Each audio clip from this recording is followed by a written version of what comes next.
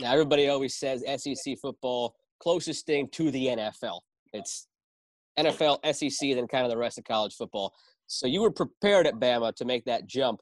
But was there ever like a blank moment when you were on the field in the NFL your rookie year where you were like, I'm in the NFL? Like, were you facing off against somebody? Or like, did you ever have that moment like, I'm in the NFL?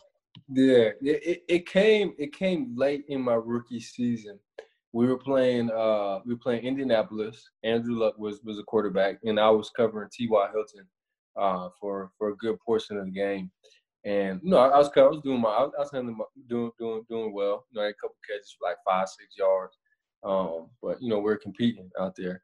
And he ran a seam route. We were at number 2.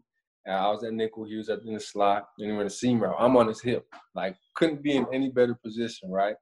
And like all of a sudden, I just see him turn like this and just like catch the ball. And I'm like, I look and I just push him out of bounds. And I'm like, what? Like, how did that just happen? And like, I'm looking and I go back to the huddle and one of the other corners, he looked at me and he was like, you couldn't do nothing better. Like, that was just a perfect throw, perfect catch. You're in perfect position. But Andrew Luck just made a perfect pass. And like, you can't really do nothing about it. And I was like, dang, like, this is what quarterbacks in the NFL is like, man.